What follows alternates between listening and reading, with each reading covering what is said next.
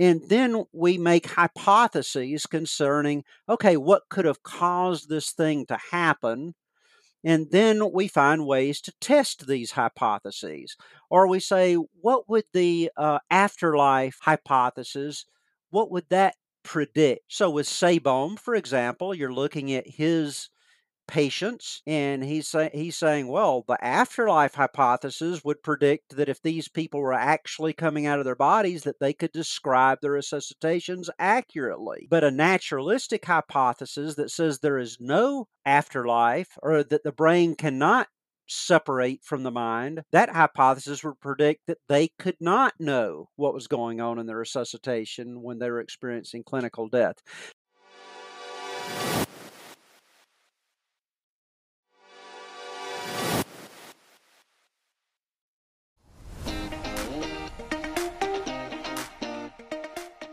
Welcome to What the Fuck Just Happened. I'm your host, Liz Enton. If you listen to the intro, you know my story. If not, here's a brief summary. I'm a sciencey skeptic, and when my dad died, I took a shot in the dark and decided to investigate if there was any possible evidence of an afterlife. I assumed that was as realistic as Santa Claus, but I was desperate. However, I was so blown away by what I discovered that I wrote a book and launched this podcast. In this podcast, I will be talking to some fairly normal people about some really weird shit. I speak with everyone from psychic mediums and afterlife researchers to ordinary people who've had some inexplicable experiences. So come, listen. There's no need to draw any final conclusions. Keep an open mind and wonder, what the fuck just happened?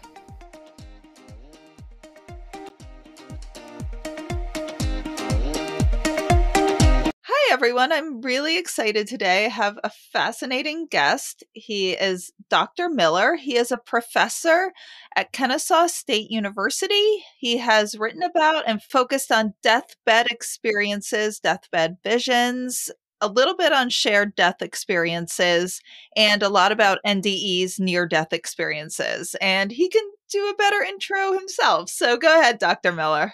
Well, thank you. I live in Georgia, teaching at Kennesaw State, as you said. So I do have a PhD where I studied deathbed experiences for my dissertation. And so I teach a class on death and dying where we talk about such things in a university level, which is really rewarding because I have so many diverse students. They're Muslims and Jews and Hindus and atheists and theists and everything in between. So we get to discuss these things. So I'm used to speaking with a diverse audience and thoroughly enjoy it. That's great. And I just think it's so interesting when you get everyone from such different perspectives together. And we'll get into this more as we talk, because I know one of the things you do talk about is people who come from all these different perspectives. There's still this consistency in the experiences, deathbed visions and NDEs. And we'll get more into that. I feel I'm kind of giving away the punchline too much here. So I guess my very first question is, what got you into this research in the first place? Well, when I was in high school, I went on a retreat mainly because a girl I liked was going. And when I got there, I made some decision for God in my life. It felt like that I was brought up, taught me that God was a God of love. And I thought, well, God's a God of love, then what am I doing fooling around outside of his will and missing out on his best? I just kind of accepted things at that point. That's what I'd grown up with.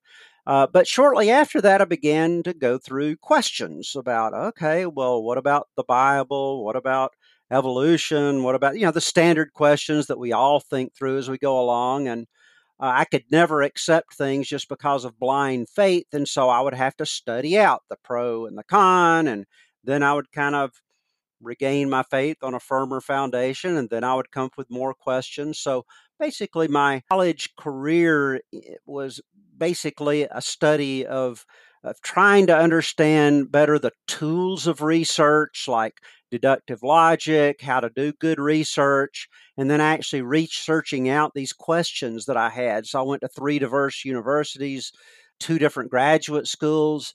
And so I was just a questioner by nature and wanted to get at the answers.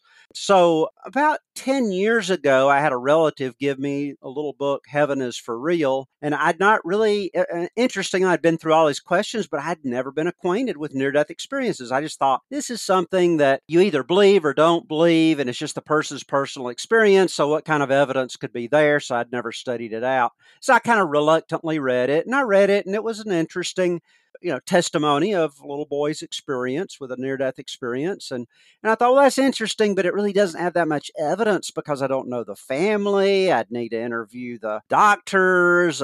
But there was a little quote on the back. I think it was Dr. Long who said, I've studied near-death experiences for years, and this is consistent with what I've seen in them. And I thought, somebody's been studying this?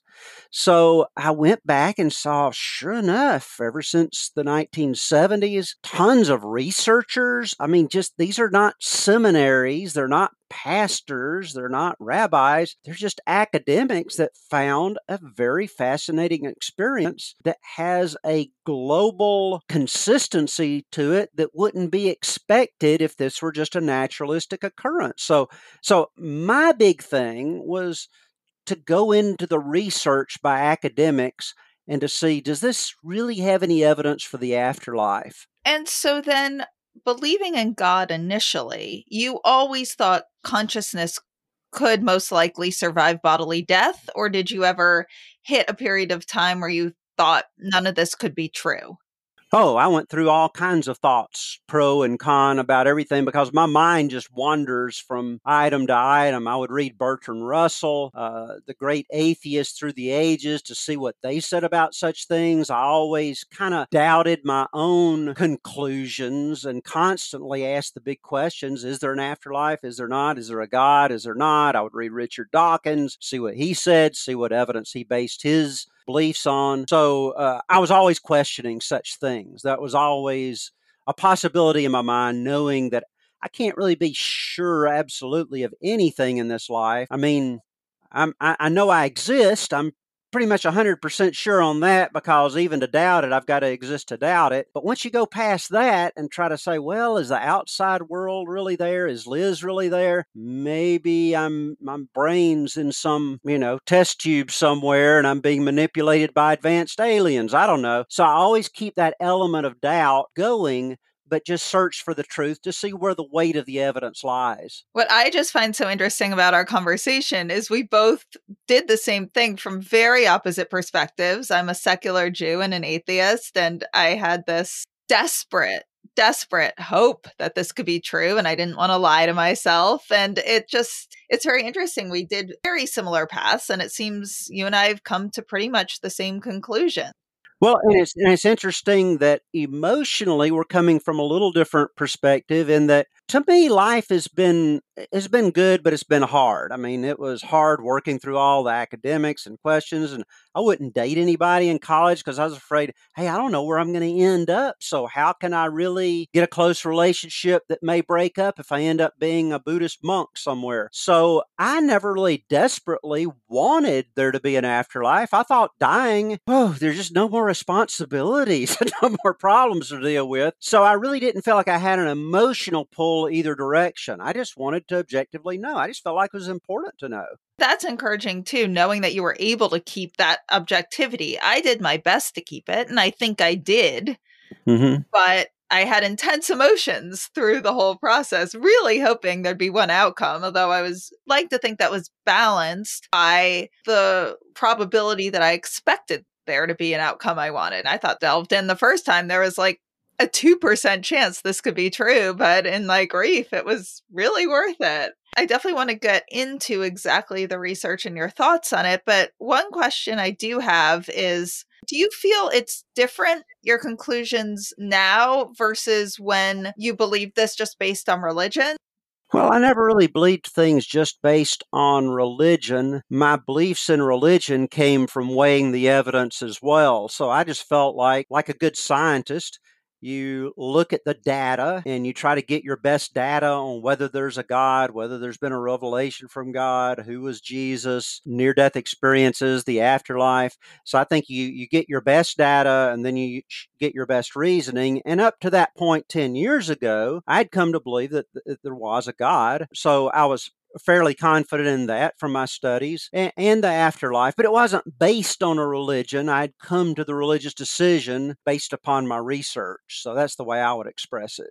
Okay, so I would love to get into this research. So, first of all, you write a lot about, we can start with NDEs, near death experiences. Why don't you tell people a little bit how you found those, and we can get into some of the most compelling aspects of them? Sure. So basically, I read that little book, Heaven is for Real, and that kind of got me into okay, what I really want to know is the research. And I do want to kind of warn people if you just go by exciting stories that you hear on the internet, you don't really know those people. You don't, and books written by people who say they've had an experience. Well, that's neat, but a lot of times we don't know those people. We don't know if they're mentally healthy. We don't know if they have reason to try to write a book to get a lot of money, or we don't have much. So for me, I wanted to get back to the research where people such as cardiologists like Dr. Sabom, he was a cardiologist. He didn't really believe this stuff about near-death experiences when someone taught a seminar on it, but he was challenged to talk to his patients. And he wasn't just your average cardiologist next door. He was teaching at Emory University, teaching cardiology. So he was very well respected as a cardiologist. And mostly kind of to disprove Moody's stuff on near-death experiences, he decided, I'll just go in and study it myself. So he was pretty confident that none of his patients had ever experienced these. They had never talked to him about it. And he began talking to his patients and found experience after experience where they said, hey, when I was clinically dead, when I was having my heart attack before I was resuscitated, I had very clear memories that could not leave me of being outside of my body. I saw some of my resuscitation. I saw things in the hospital room. Some would have a life review. They would talk about seeing deceased relatives, just all the elements of near-death experiences. Now, he was shocked and he asked them, I don't understand. Why didn't you ever tell me about these? They said, well, you're the last person I would ever tell something like this. You're going to throw me in the psych unit. And so he began studying them, still convinced that there must have been some psychological or physical explanation for these. Took him about a year before he said, no, these people are really coming out of their bodies. And what he did, his book on this is very scientific. It's not just your easy reading type thing. He said, okay, here's how I'm going to decide if these people really came out of their bodies. I'm going to have two groups of patients.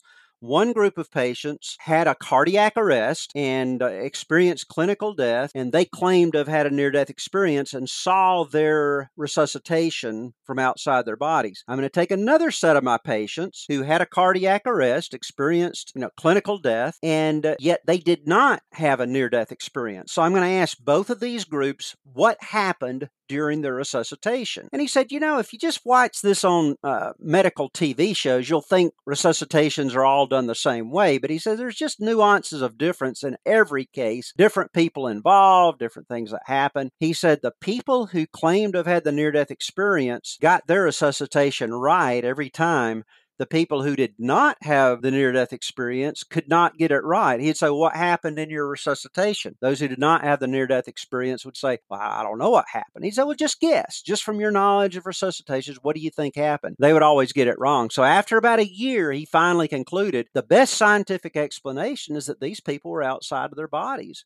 Besides, people who are experiencing cardiac arrest, if there's any of their brain working at all, once they hit clinical breath, which is no breathing, no heartbeat, if there's any kind of mental stuff going on, it is very vague and distorted and probably nothing's going on. They're unconscious. how in the world would you have vivid memories so well laid down that you can't forget them? And 40 years later, you can remember this. And so he studied that. Van Lommel studied it in Holland, where probably most people don't even believe in God or the afterlife. If expectations were influencing what people experience, their expectation would have been nothingness. So why this global pattern where you would expect none under naturalism? So those are two of probably 11 or 12 different angles to me that say there's something more, it's better explained by something spiritual than something natural. Or you could even say what I've come to kind of think is that this is natural, but that our consciousness naturally is non-local, and there's a substance or electronic charge or something we don't have words for that exists and is downloaded by our brains and could be downloaded by future brains. So, I mean, for me, I'm coming to think this is naturalism and completely scientifically natural. Well, and that's another way to go with it, which is very important. I really think we need people from all kinds of worldviews and religions looking at this, posing every hypothesis they can come up with. But yes, that's one of them. I think through the 1900 late 1800s through the 1900s, we were so tied into this materialistic naturalism that we reduce everything down, and eventually we'll see there's just a perfectly natural material makeup and cause of everything. Under that, you can't have an experience outside of your brain. Your brain is it. The brain just is the mind. And so now we are, scientists are exploring the evidence that no, there's something else besides the mind. And as you say, one hypothesis is that this is just all natural. I mean, the consciousness is a natural thing. It's just that materialism isn't an essential part of naturalism, if you're thinking philosophically. And I think we're finding out with quantum physics that at base, what does it mean to be to be a materialist anymore? When at base, things like electrons and subatomic particles just don't seem really material at all. Maybe what we're made up of is something closer to consciousness than some little grain of sand that we're building upon. And there's two things you mentioned that I'd love you to expand upon. So you said about 40 years later, people will still remember their NDEs vividly. I'd love to hear more about that. Yes, some people have hypothesized that, well, over the years, people will they'll have an experience. And then as time goes on, as we repeat things, as we rethink them, we have other layers of memories, things get distorted. And hey, years later, people aren't going to remember it as it originally happened. But people like Van Lommel in Holland, he was also a cardiologist. He did one of the first prospective studies in that where Sabom looked at experiences of his patients after they had after the fact. Van Lommel decided, okay, we're going to do this prospectively. We're going to start out looking for these experiences before they happen so that we have better records of the patients to know whether they have mental illness, whether they had been given drugs or whatever, and we can look at it from the start.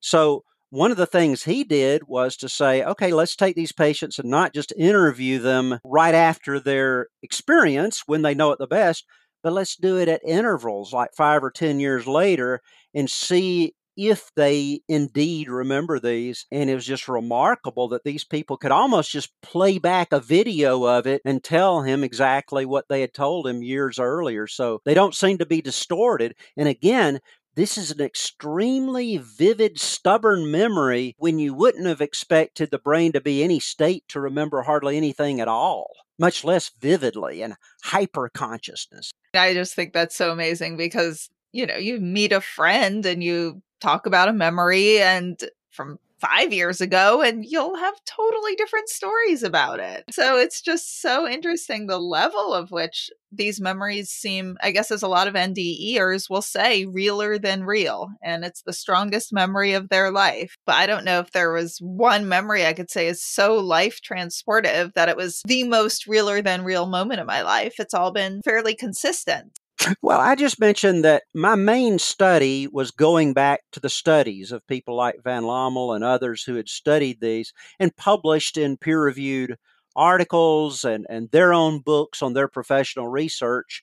rather than just looking at all the popular things. But after I began telling other people about my research, then I had friends that are kind of within my circles of trust that somebody would say, hey, you need to talk to this person, like the minister of men at the church I was attending at the time. The pastor said, hey, you need to talk to this person. So I talked to him. This is a person I trust. He'd been a successful businessman in the past, and he's not one that talks about this experience as if it was something that he was using to make money or to get attention. He really wouldn't tell anybody, even in his ministry.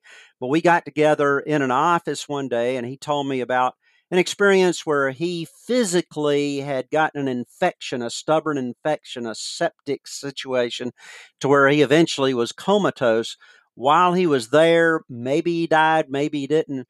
But he actually talked to entities on the other side and had this discussion about, would I want to come back or stay on the other side? And they made the conscious decision that it wasn't his time to go and he would come back. Now, I asked him, just like you were saying, people talking about it being realer than real. So this friend of mine, a person I trust, I know he's not crazy, very sane person, intelligent person. And I kept going back to this reality thing. I said, now, was it kind of like a vivid dream, or was it more real? He said, no, it was real. Then I'd come back to it and I'd say, how real was it? And he kind of got into my face across the table and he said, no, it was real.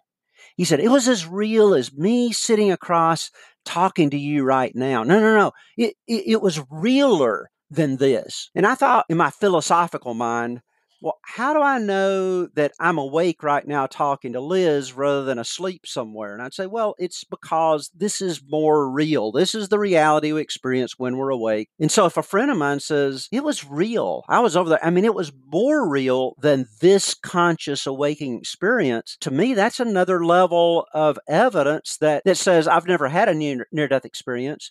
But I can say confidently, if I were to have a near-death experience, I would believe it was real too.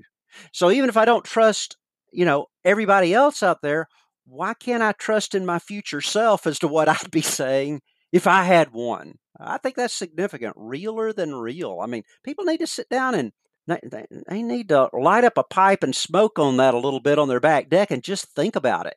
And you mentioned about you just have to trust some people. I know in your book you mentioned about going to the moon. None of us have been to the moon between you and I'm assuming none of my listeners have been to the moon. I will be ecstatic if I get one of the main astronauts here listening. Please email me and let me know that you are. But none of us have been to the moon. That's very true. And we have to trust the people who say they've been to the moon and the evidence we got. I mean, sure, you have an outlier now and then who says, oh, the moon landing was fake, but there's going to be that outlier. And you kind of have to have that same level of trust of the diverse amount of people who've had NDEs, the consistency of their stories, and you have to trust some people. Well, I think you examine it like you do forensics. Forensic science not only looks at DNA and physical things like that, but they are taught how to evaluate eyewitness testimony to know if they're true or not. So there are certain things you look at. Is there a reason that this person would be lying? Why would that minister at my church want to sit down and lie to me for that period of time about something that he had nothing to gain from it? In fact, it's kind of like in a court of law when you have a person who's testifying against the mob and they have a lot to lose by testifying.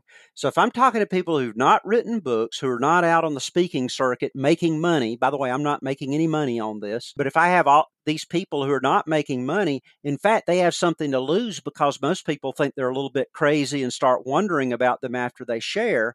Also, there's a very small percentage of people who testify to having gone to the moon, but there is 4% of the population, when they've done vast surveys of the United States, that say they've had a near-death experience. This is millions of people, millions and millions of people globally that are testifying they've been there and had this very consistent experience that you wouldn't expect people of various cultures to have had. I noticed when I started studying this and talking to people, I found out a few people in my outer circle had NDEs. And of course, I've met people who've had them through doing this research, but these were not people part of this world. And few people told me, and they had the same consistencies of the NDEs that I'd been researching. And why would they lie to me? They said they really never talked about it. They never told anyone. They Hmm. had no need to lie to me. They weren't even close friends, where maybe the only reason I could think maybe a close friend would lie is not that I think this is okay, but the only motive maybe one would have would be in the depth of my grief. They think making something up could soothe me, but this wasn't even a close friend who knew what I'd been through, losing my dad. It was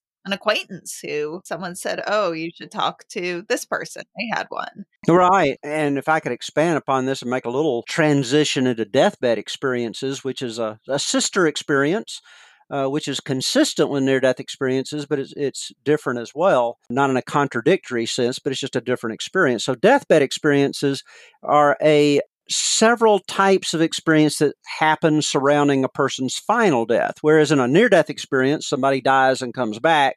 In a deathbed experience, these are things that happen around a person's final death. So I had another relative that I respect a lot, history teacher, had a master's in history, smart guy, sharp person. And my mother said one day, "Hey, tell Bucky what you're studying." And I said, "Near-death experiences." He said, "Oh, let me tell you about mine." And I was just shocked that he had had one. He had never talked about it at family gatherings. But he was sleeping one night, woke up middle of the night, felt like something huge had just fallen on his chest. He came out of his body, visited with an angel or something on the other side, saw his body from remotely, saw a light in the corner of the room, came back into his body immediately. He woke up in a cold sweat. The phone rings immediately, and it's somebody from a hospital a couple of hours away saying that his dad had just passed away from a massive heart attack. Now, he didn't even know his dad was ill, so he wasn't thinking about it. He wasn't expecting this to happen. His dad had been to the doctor recently just to have a regular checkup. They said he was fine. He thought his dad was fine. So what about the timing of that? I mean, if that were just, and this isn't something that happens to him on a regular basis. This is the only time this has happened. It seems to me the most reasonable explanation is that either this is something spiritual, or like you say, there's a natural ability that people are able to have these kind of distance experiences. So that is called a crisis apparition. Somebody will experience somebody else that's just died, either a friend or family or acquaintance, and they just know the person's died, but often they had no indicate the person may be on another continent, but they had no idea that it happened. Now, you say, okay, well, yeah, but out of billions of people, naturalists will say, you're going to have these anomalous things happen that just don't seem like they're possible. But some people at Cambridge University and Oxford University and William James at Harvard University, they got together and did a study. They said, well, let's see if the incidents of these crisis apparitions are enough to where we can say confidently that this is not just a naturalistic happenstance. So they surveyed 17,000 people kind of around Oxford and Cambridge and around Harvard, and found that about 10% of the people claimed to have seen somebody who wasn't physically there. And the largest category of these were in crisis apparitions, where they saw somebody that had died before they had died. Okay, they just knew it. And they put together the odds of that happening, which was 440 times as many as you would have expected to happen if it was by chance, because we pretty much know the odds of someone dying from actuarials. So they actually applied it. A great study that they did. And yet I saw it in one of my relatives that I trust. And so I think putting together, when you start talking to your relatives and friends about these, people that you trust, then you put it together with that research, it just adds another level of evidence that there's reality behind those. And then I've met a few people who've had experiences like that. Full disclaimer, I met them through my research, so it's not a neutral sample, but these aren't people you could even say an adult losing their parent, they could be prepared in some way. But I mean, I've met people who've lost, very tragically, a healthy child in an accident, and they've been away, the child's maybe been at school, and they've had experiences where their child came to them and said, I don't want to get into any specifics and share someone's personal story too much, but just things like, oh, I'm so sorry, or I'll be okay, and they would just see their child before them out of nowhere. And then it coincided with an accident. Inspired by David Justice, who died after a nearly 2-year battle with glioblastoma, JET, Joyful Experience Team, was founded by his son Oliver Justice and his best friends, River Attard, Leo Gerstein, Jack Gorenstein, and Felix Ward. JET seeks to create joyful experiences for families struggling with brain cancer, a chance to enhance their lives with experiences that are rich in love and will be treasured for all time. We believe, like David did, that life should not be measured in time, but in joyful moments. JET will allow families coping with this painful diagnosis to go to special events and be treated like VIPs. Go to makingheadway.org/JET for a complete list of programs and activities.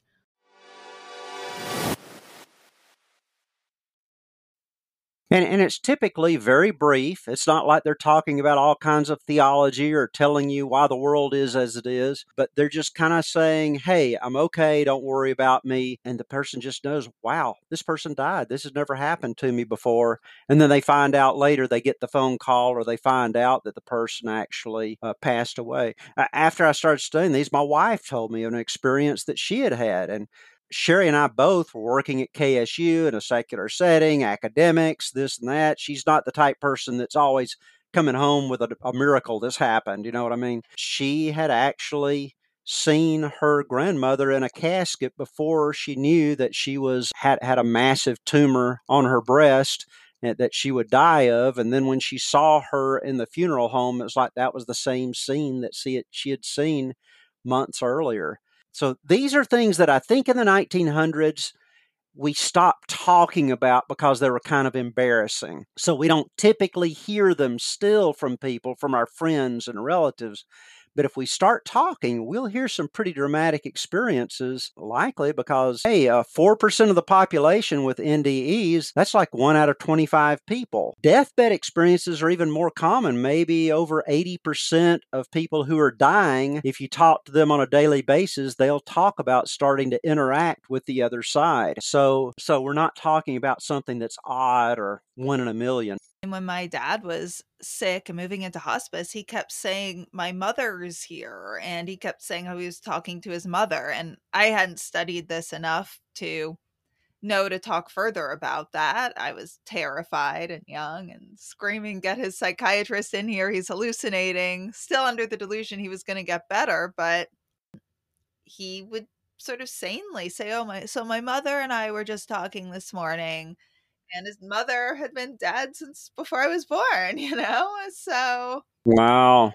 I think it just And that's one of the practical reasons for your podcast and my writing to deal with things like this. And that's one of the main reasons it's being studied so much now, is you have hospice has become a big thing. They've been able to resuscitate people better and track the near-death experiences. But nurses need to know what to do when they're dealing with the dying. When somebody says, "Hey, I'm speaking to my deceased wife," they need to know, well, do I adjust the morphine or is this something that's normal? And basically, the people who have studied these deathbed experiences would say, no, this is normal. There was a study at a New York hospice within the last 10 years.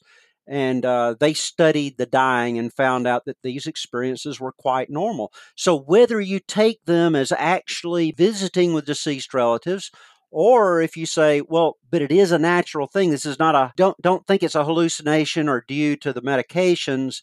You need to take them seriously and talk to them about it. Just say, well, tell me what grandmom is saying or whoever it is you're seeing. Oftentimes, I think sometimes a person needs to get something right in their lives before they die. There's something going on there. And what they don't need is somebody saying, oh, well, just don't worry about it. You're not feeling good, and brush it away. This could be the most important experience the person's ever had. So take them seriously, talk to them. This is an opportunity for ministry at the time of death. I mean, if I knew what I knew now, I would certainly have handled that point differently. And I guess the closest I got to evidence related to it, my father kept speaking about his mother, and consistently mediums have said the first person he saw when he crossed over was his mother. So I'll take that as evidence. Can't say it's proof, but That's what we're doing is we're trying to sift the evidence. We're not crazy people that just believe anything we hear. I hope what we're trying to do is to sift the evidence and see where it comes out. Another thing about one thing I didn't mention, this is obvious if you think about it, but people like Bucky and my wife Sherry that I gave their experiences, you can't really explain that by saying that this is the product of a dying brain, because neither one of them were dying. They were perfectly healthy and saw dying people in a crisis apparition. Another type of deathbed experience, I mentioned that my mom passed away in December. She didn't have any terminal illness that we knew of. She was not feeling well, but one day she just told me, she said, "Steve, I think something's changed. I think I'm dying." And she said, she was totally conscious, totally rational, and she made sure I understood what she wanted in the funeral. She said, "Oh, I don't have anything to wear. You'll have to go to Goodwill." She was really cheap, get me something. I said, No, I think you got some stuff. So I brought out clothes. She told me what she wanted to wear. And within a couple of weeks, she had died. But I asked nurses, I said, "Do you think she's at the point of death?" They said, "No, she has a urinary tract infection, but her heart rate's fine. Her oxygen's fine. She seems fine." But people are often aware of their own death before it happens, even if there's no physical evidence. Now, I'm just wondering, where could that come from? It's not like they've died before and recognized the symptoms. This is the first time for everybody, right? And so, but how do so many people know ahead of time that they're dying? I think there's something there beyond what we think of as the physical that points to this. You wrote about a few young people, including a young guy. Share the stories you want, but one that's jumping out at me was a young guy, I believe in his 20s, who had an infection, and they said he was better. And then he saw a being in his room. Sure, this was a person in India. Osis and Harrelson did a study of, I don't know, probably over 1,000 people in America. And then they said, okay, let's compare this to people in India who have a very different worldview. They were studying deathbed experiences. And so this was a person who he had some kind of an infection. I believe it was an ear infection. And then they said, after a while, they said, okay, we're about ready to release you. Everything seems fine. And then he starts saying he sees somebody who's come to get him. And he says, no, I don't want to go with you. And then he died immediately. So how do these people know they're about to die, even when the doctors are saying, we don't see any terminal illness, doesn't look like you're about to die to us, and yet they just know it? There's some interesting examples from history, too. People like Mark Twain have had crisis apparitions, like he had one of his brother dying, and this was when they were young. Maybe you want to share a little the details of that, because I think that's an amazing story. It really is. Now, you can find it in his autobiography. He writes about it. Some people on the web have claimed that it never really happened. They just didn't look far enough. It's in his autobiography. And Mark Twain was not a kind of churchy guy, if you've read much of him or about him. He really didn't like a lot of this religious stuff, so it's kind of amazing that it would come from him. But he worked on a steamship that would go up and down the Mississippi, and his brother was also working on one. And his one night, Mark Twain had an extremely vivid, he thought it was a dream. It was at night, but it wasn't like a normal dream. It was extremely vivid. And in that dream, he saw his brother. He was in a casket. It was set up between two chairs in a very specific room.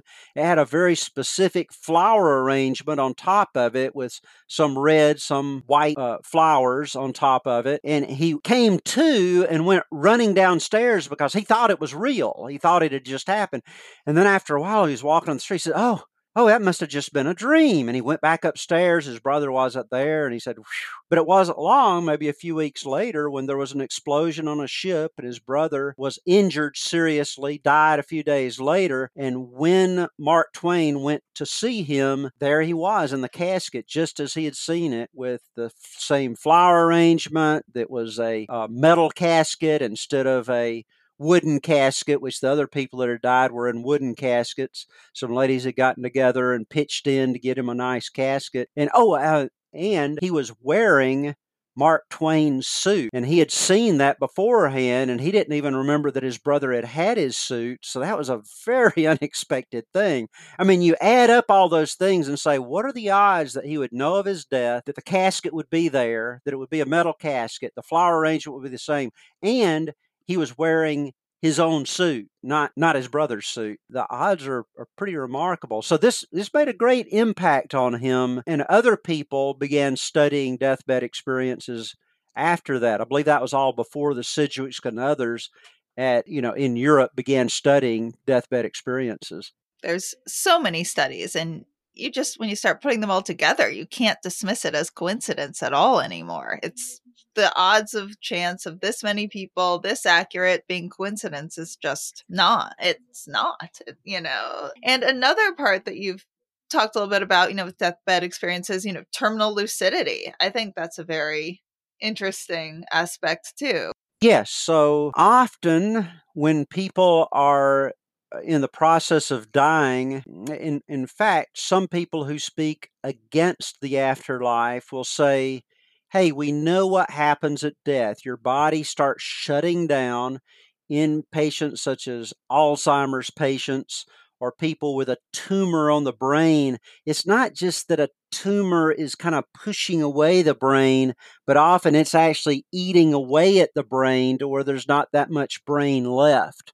So the expectation is from naturalism, typically, that as your brain dies, it's not going to recover suddenly at the end. But with terminal lucidity, what they found, and there's some studies going on in Europe right now to try to get larger number of these, but it's happened in enough reliable cases to where we know it happened. People will maybe have gone comatose, they can no longer communicate, and then just before they die, they'll be fully functional, start talking to everyone, say their goodbyes, and then will suddenly die. And so that's called terminal lucidity. So again, the question is from naturalism, or if there is no afterlife, if the brain is the body, it would seem that those brains are at a point where they're non-functional.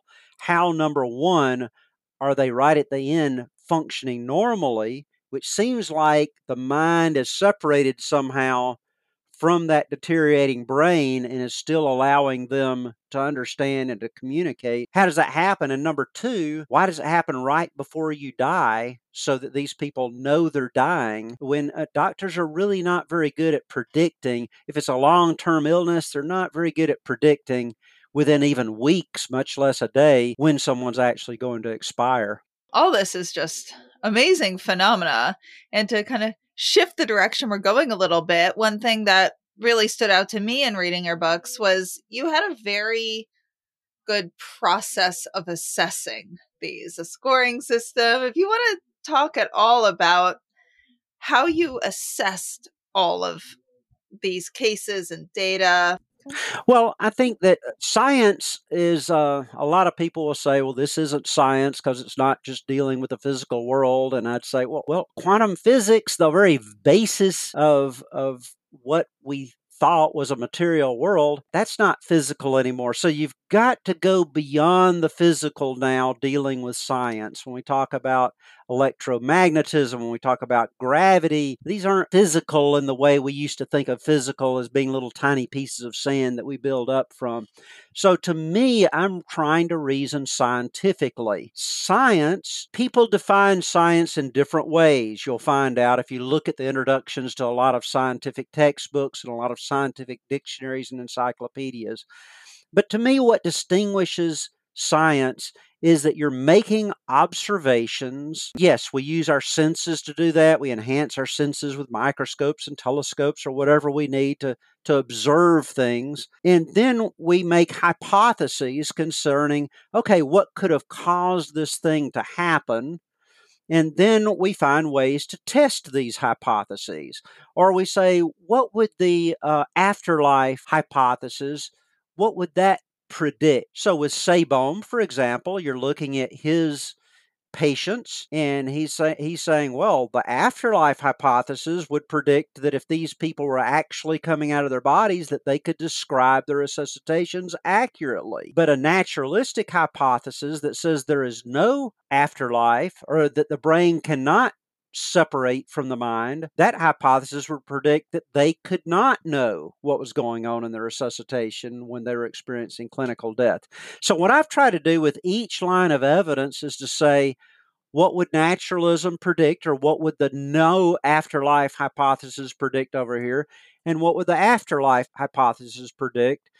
And then I'll assess it and say, okay, let's take this thing of crisis apparitions. What are the odds that this could have just been chance? Well, they figured out the odds. These were good mathematicians. They were good scientists. 440 times as many as would have been expected or predicted if this had just been a chance guess at when someone was dying. So when you look at the odds, I say, it just makes more sense. The evidence, to me, weighs with the fact that these people actually knew someone was dying without physically getting the word. How could this occur? Well, let's think about it. And what I try to do is to say, hey, you as a reader, you assess it. You think about this. What do you think makes the most sense? You assess the evidence, because in science, it's typically empirical, to where you're not going to come up with an absolute 100% thing, because, of course, as I say, we could all just be manipulated by advanced aliens and not even know it. But you just come up with the best hypothesis that fits the data at hand. So I try to put the data at hand out there, let you as a reader assess it, and then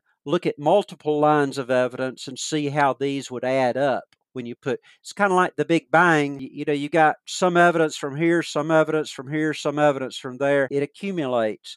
Or your evidence for any scientific theory, you accumulate evidence and then you try to put it together in a cumulative case. So that's basically the way I'm assessing the evidence. I kind of did a lot of that along with the cases I was reading when I was starting too. So I really liked how well you broke that down in details for readers. So I think anyone questioning this would find it very helpful to kind of follow along, and there are charts in there that can help you. So I think that's very helpful to people in grief and questioning, to help you sort of organize your brain, which it often feels very disorganized when you're in the shock of early loss. And well, I appreciate you saying that worked for you, because a lot of people are disappointed to find out they just want a whole bunch of stories, and they just want to look at the stories and read story after story. I want to assess the stories, which kind of gets you into the practicalities of looking at it scientifically. And those of us that like to look at things like that and are looking for evidence, we love that. But it's not for those that are just looking for exciting stories. I put bits and pieces of the stories in there, but it's to assess it as evidence. And for those of you that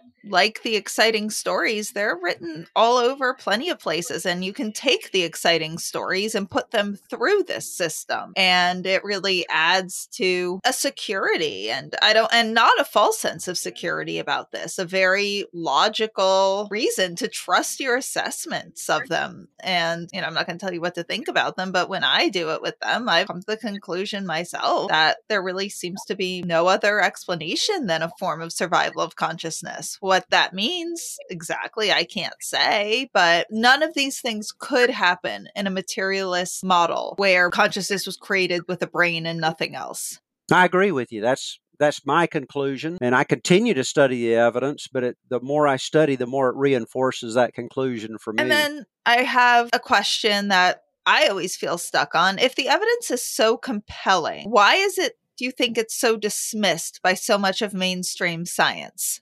Well, I'm not sure that it is dismissed by mainstream science. I think that we feel like science is very secular. And I'll see a lot of my students talk about, how secular the university is. And yet, when you do surveys of university professors, they're often a lot more spiritual than you think. And I think the same thing goes with our assumption that scientists are all wrapped up in this material thing. If you do surveys of medical doctors, for example, they're medical scientists, basically. They're weighing out the evidence for what is the best drug to use to cure this disease or whatever. They're scientists. The vast majority of family physicians seem to be very spiritual. They believe in things like miracles. And so I guess I disagree with the whole assumption that most scientists are set in their materialistic ways. But the bigger question that I think you're bringing up is, why is it that some scientists will just dismiss these so readily? I think number one thing that I see as I read these, and again, I try to read both sides. I try to read every side if I can't, whoever's written on it.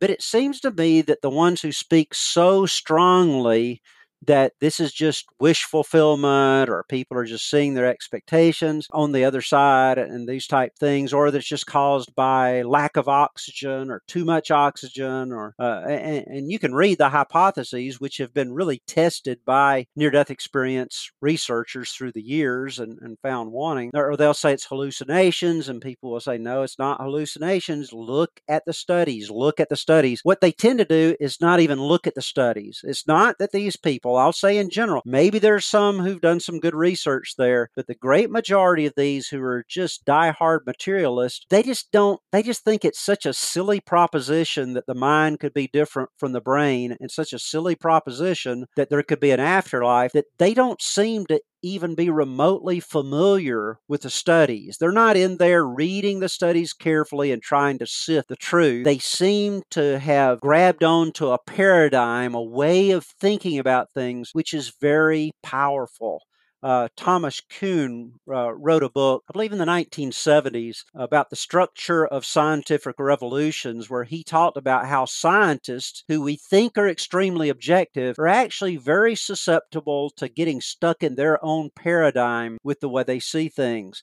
And he goes through the history of science and shows that with things like quantum physics, or with Einstein's theories of relativity, that scientists will just hold on tooth and nail to their old theories before they'll give in and willingly look at the evidence from a new point of view. So I think people tend to get stuck in a paradigm with these things. Plus, there's a lot at stake. I mean, if there is an afterlife, then maybe it really counts how you're living your life, and some people just don't want to look at that too closely because it might demand some life change that you're not very happy with. People come out of near-death experiences saying, wow, I ought to be loving other people and serving other people. It's not all about my attainments and my life and my degrees and me. Well, that requires a lot of you if you believe that, and I think that some people just don't want to go there. Right. And scientists are humans like all of us too, all of us They are humans.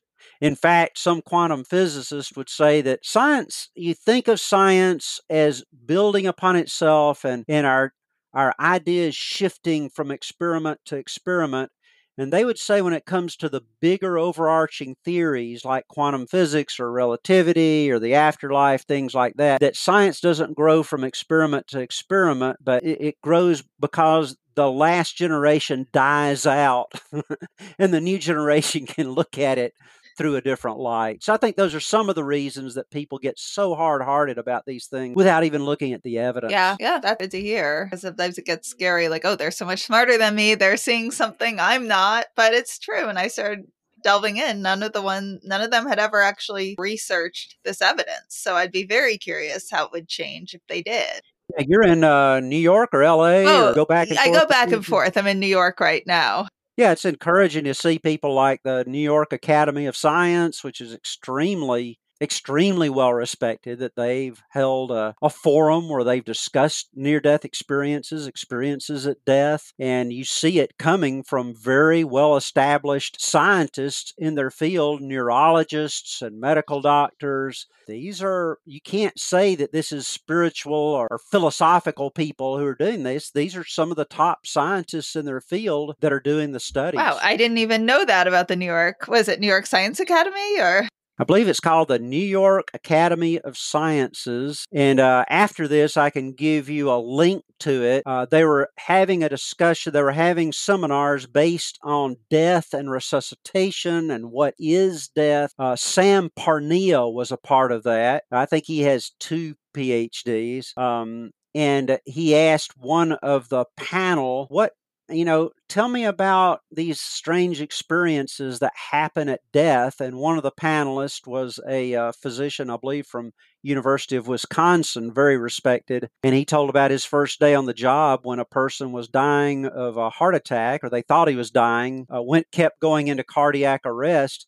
And this person ended up at the end of it recovering and telling him exactly what was going on and even his own thoughts while he was attending to this patient. The physician was feeling sorry for himself because nobody was in there helping him, being one of his early days on the job, and he ate the guy's lunch because this guy wasn't going to eat it. And he comes back and he says, "Hey, you ate my lunch, and out there in the hall you talked to my family, telling them I was probably going to die. Well, that wasn't very positive." And the physician said, I could justify intellectually how this person might have overheard the conversation, could have heard from a nurse a conversation, could have heard it said, but when he started saying, "and you were sitting there feeling sorry for yourself," he said, "that was my thoughts. How could you have known that unless there was something going on like outside of your body with your mind?" And this is like New York Academy of Sciences is on the wall behind them. So I think sometimes we assume that scientists are all over here and very materialistic. We're actually, especially today, I think we're going through a paradigm shift where scientists are willing to explore these matters. I'm glad to hear that. I mean, I'm far from as smart as renowned scientists, but definitely being a hardened materialist before studying all this, I changed my mind. So, if any of you are materialists, don't, give it a chance. I know it's really scary because, especially if you're in grief, you want it to be true. But I have a few final questions if you have time. I don't know if you have to jump off. It's been an hour. Go ahead. I'm doing okay so far. My dogs seem happy, so they're not barking at us. Okay, great. Just backing up a little, because I know this is a question a lot of people think about. You brought up the oxygen in the brain. Why do you not think, or why have people concluded it isn't just the deprivation of oxygen to the brain when someone's having a near-death experience? So people like Van Lommel in Holland, who did a prospective study, they would actually track the oxygen levels of people as they were having these experiences. We can also see what people do when their oxygen levels drop, and we can see, okay, there are some similarities to some things that happen, but it's not like they go into a near-death experience. And I think that's what a lot of people do. They'll say, "Oh, look, here's a study of people fainting. Maybe they didn't get enough oxygen. They fainted." And sure enough, they heard people talking on the other side and they did this and that. But then you go and look at the study. Again, you have to keep going back to the studies themselves. You go back to the study and say, "Oh, well, what they said was they heard faint talking that they couldn't even understand in the background." Well, that's vastly different from a person having a near-death experience and hearing exactly what some being on the other side is saying. So lack of oxygen, that's been studied. I mean, Moody mentioned that as a potential explanation back in 1975 and 76 in his book, Life After Life. And it's been studied by near-death experience researchers to where they'll see, was this person experiencing lack of oxygen? And what does lack of oxygen show in other people's lives? So these naturalistic theories, like in my book, Near-Death Experiences as Evidence for the Existence of God in Heaven, the first thing I do is look at where we are in the naturalistic explanations that people have tried to give and what kind of study has been done on them. Of course, when you're looking at things like deathbed experiences and crisis apparitions, some of these are happening by people who are not dying, who are not experiencing loss of oxygen, so that can't explain it. And then a third thing I would say is that still doesn't explain, in Dr. Sabone's case, how did people see what was going on in their resuscitation? I mean, lack of oxygen is not going to cause somebody to be able to know something that they couldn't have ordinarily known naturalistically. Right. Thank you. And then I want to ask you, how has your worldview changed since you first decided to start studying this to today?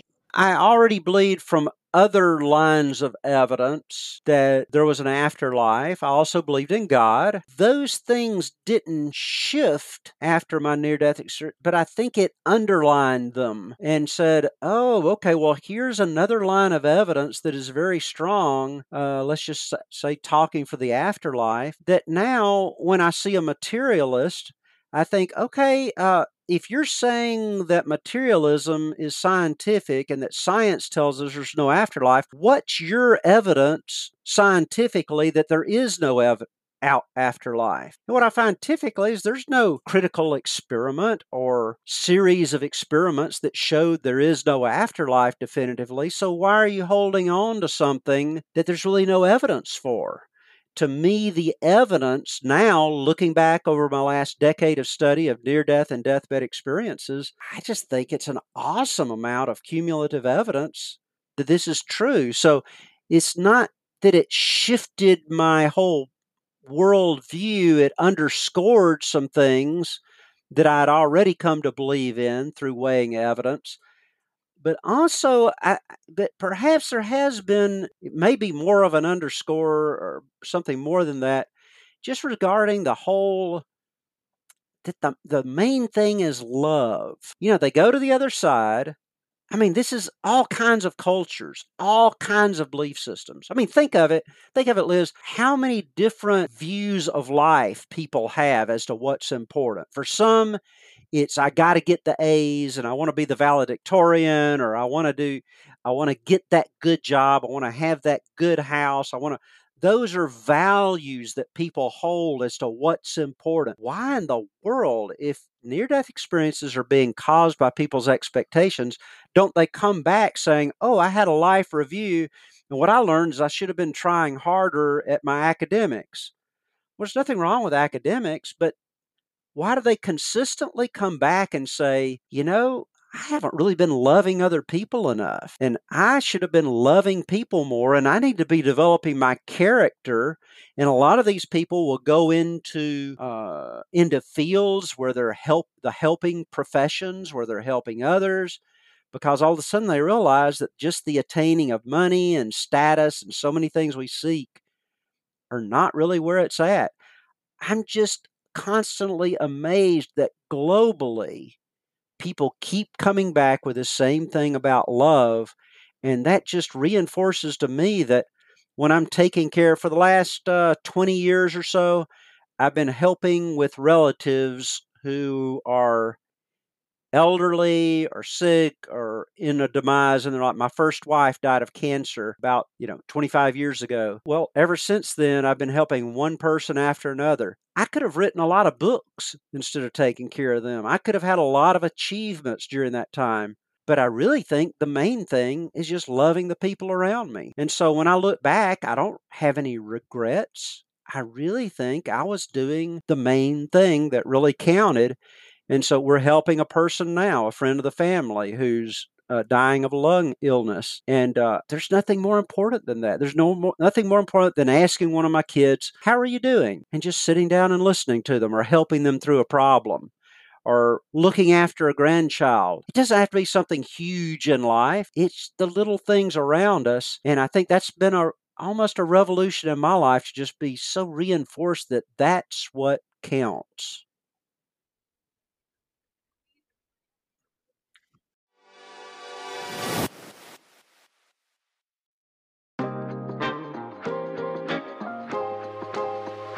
You ever wonder what mediums do with their free time? How about a 30-something-year-old gay medium living in New York City? Well, in this podcast, you're about to find out. Welcome to Ghost Daddy, a place where LGBTQ plus spiritual people, and our cis-hetero allies, of course, have a place to just be themselves and spread their wisdom. This is the new face of spirituality. None of that love and light, toxic positivity crap. So pour yourself a vodka soda, open up your mind, and start listening. You can listen to the Ghost Daddy podcast anywhere where you listen to podcasts.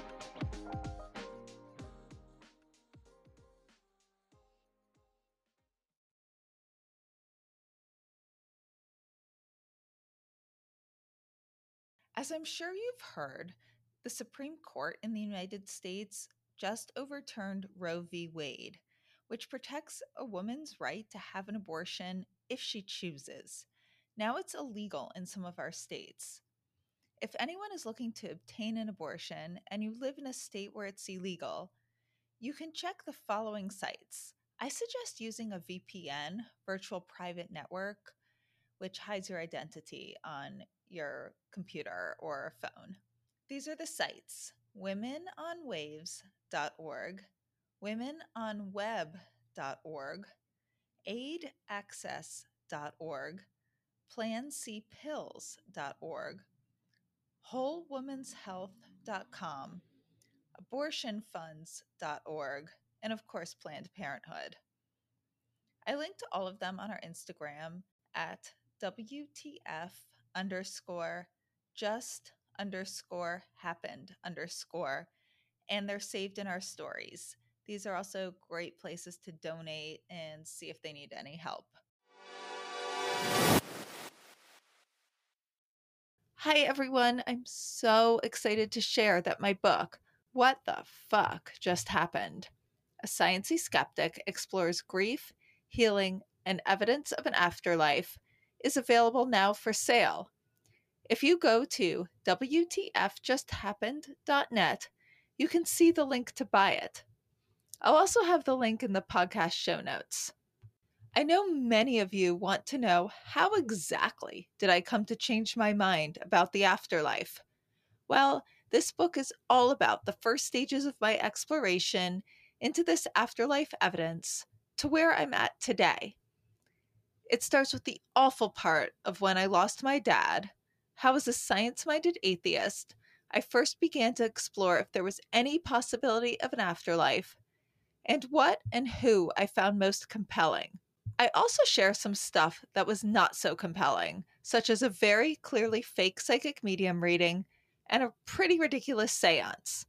But that's balanced by some amazing peer-reviewed studies on mediums, medium readings, parapsychologists, and just a whole bunch of what the fucks, including some really inexplicable personal things that happened to me, and some really incredible signs I got from my dad.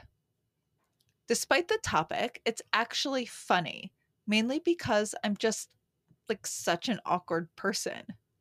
And you also get to learn about all the amazing people and incredible characters I met along the way, as well as more about the research that helped change my mind.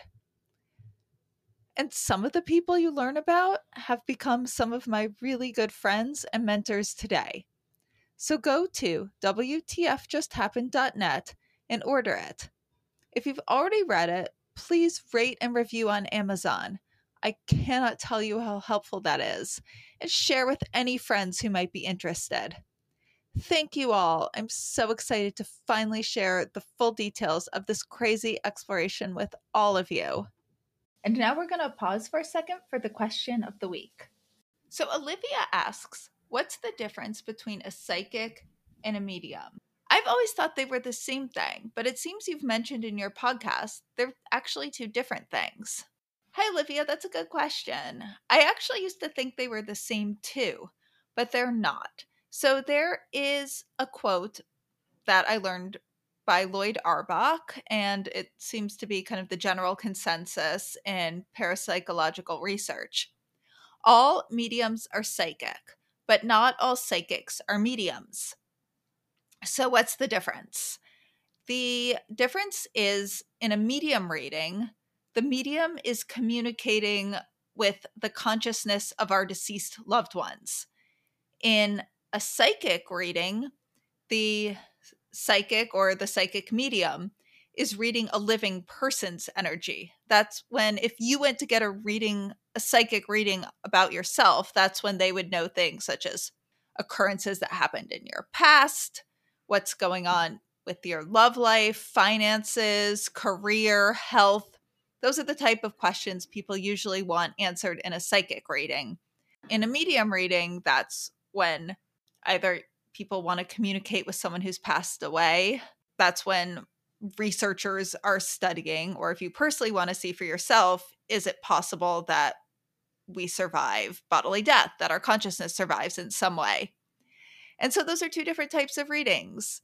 I will go into more in other episodes about how you can tell which is which and some of the research done on both. But a really interesting episode where I talk about this is episode 31 with Mark Bacuzzi, one of the co-founders of Windbridge Institute, because they have studied the difference between the two types of readings and how do we know a medium's not just reading us psychically. And I think there's a lot of interesting research on that topic, which I'll go into in later episodes. If you have a question you want me to answer, send it to hello@wtfjusthappened.net and put question of the week in the subject. I know I usually say first names, but if you want to be completely anonymous, let me know. And feel free to reach out anyway, even if you don't have a question. I can't wait to hear your questions and hear from you. Wow, I can't think of any better way to end on this. That's a very beautiful message. And just imagine a world where every single person approached their life that way. We'd have no matter what their beliefs, Yes, it would transform the world significantly. Yeah. Wow. Thank you. I really appreciate that message. Yeah. I don't think there's a better more powerful thing we could close on. So I guess I will just ask, is there anything else I didn't ask you that you want to add that you feel was missing? I don't think we can top love as the last thing to mention. And I think that's what I want to come out thinking about is, after this, I'm going to go do the routine stuff, feed the dogs, fix supper. I'm kind of a housewife type guy, working with those things. And all those things are important. Love the people around me. Answer people's emails nicely. Show them love. Be concerned about the other person, not me. I just don't think we can emphasize that enough. And wow, isn't that the outcome of the near-death experiences? For anybody that's had any depth to that experience and has actually interacted with the other side. It's just amazing, that consistency. So thank you so much for your wisdom, your experience, sharing all of it. I have to ask if you can let our readers know where they can find you, find your books, the names of your books. My website is J. Steve Miller, the letter J, Steve Miller at .info, jstevemiller.info. That's my website, and I talk about my books there. I'm not real active on social media that much, but you can go to wherever I've done interviews, like Sean McDowell has interviewed me. A lot of people interact under that about my books. If you want to interact, questions and answers, you may have something like that on your site where they could interact with me. My books are that near-death experiences as evidence for the existence of God in heaven. They're available on Amazon. If you don't have enough money, I'll just send you a free PDF of it. I'm at jstevemiller@gmail.com. If you don't have the money, I didn't write these to make a bunch of money. I would have done better working at Taco Bell than spending the time in research that I've been doing. The other one about deathbed experiences is Deathbed Experiences as Evidence for the Afterlife. Again, J. Steve Miller, and it's available on Amazon. But again, if you want a free PDF, I'll send it to you. I'm not out to make money. This is fascinating stuff that's, I think, just monumentally important for all of our lives. So I'm just trying to get the word out there. And I'm working on new books on the same issues. Offering the free. That's an example of people who've had NDEs, studied them, absorbed the lessons, really about caring about others. So thank you. You're a real example of how to care about others with that. So appreciate it. So